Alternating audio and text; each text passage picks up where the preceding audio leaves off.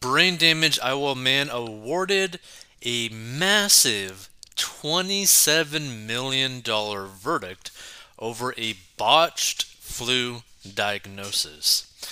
So, an Iowa man whose life threatening case of bacterial meningitis was dismissed as just the flu by doctors won a $27 million court verdict over the botched diagnosis, which left him brain damage, a report said.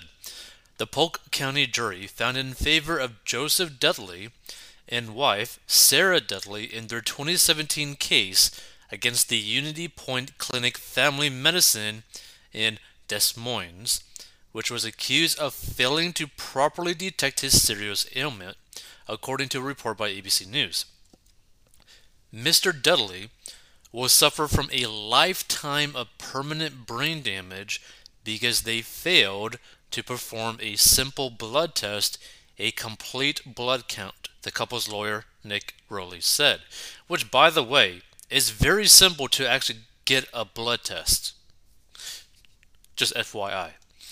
Joseph visited the clinic in February 2017 with symptoms including dizziness, headaches, a fever, cough, and delusions, where a physician's assistant overseeing the clinic gave him the less serious flu diagnosis despite a negative test result. Joseph was sent home with Tamiflu and pain relievers before landing in a hospital emergency room 2 days later, where doctors said he had bacterial meningitis, Radley said.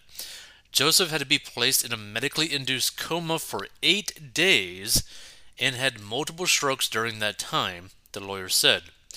The strokes left Joseph with a slew of health issues, including hearing loss in his right ear, vertigo, numbness in his feet and legs, cognitive impairment, and delayed reflexes, Rowley said. Unity Point spokesman Mark Toshuk maintained that the company upheld proper care standards.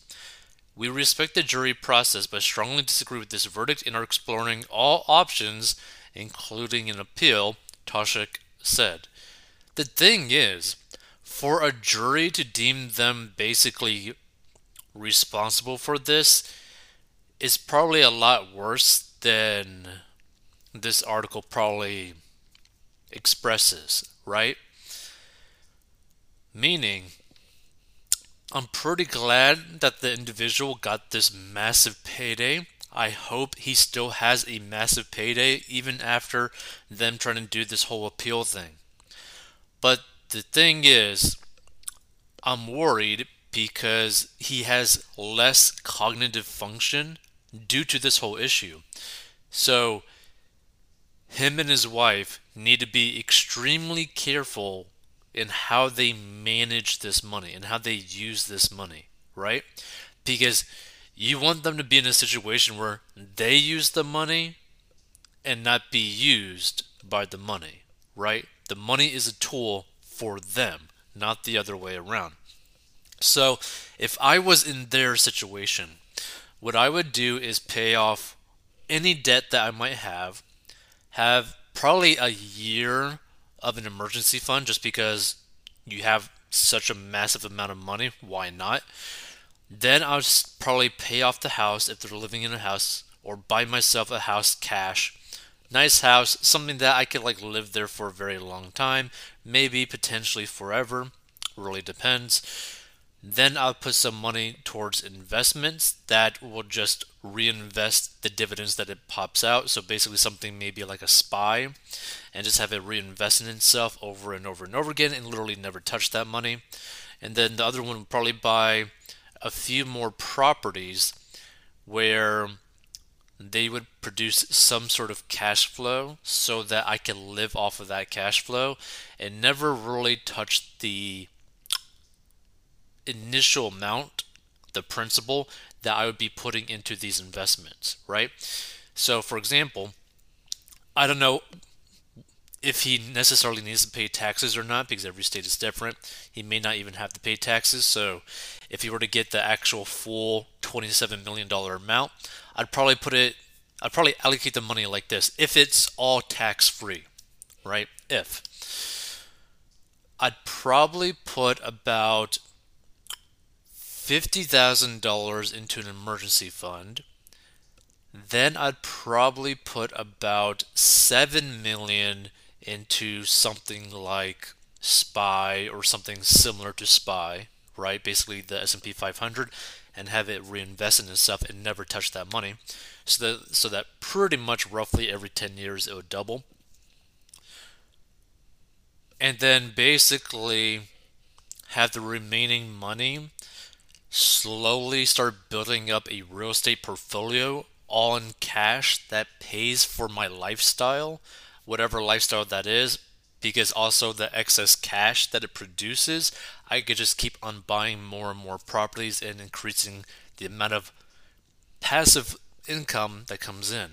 Now, I personally wouldn't be managing any of that, especially if I have like a diminished brain function. I would probably end up hiring someone to do that or have my wife do that in this guy's situation.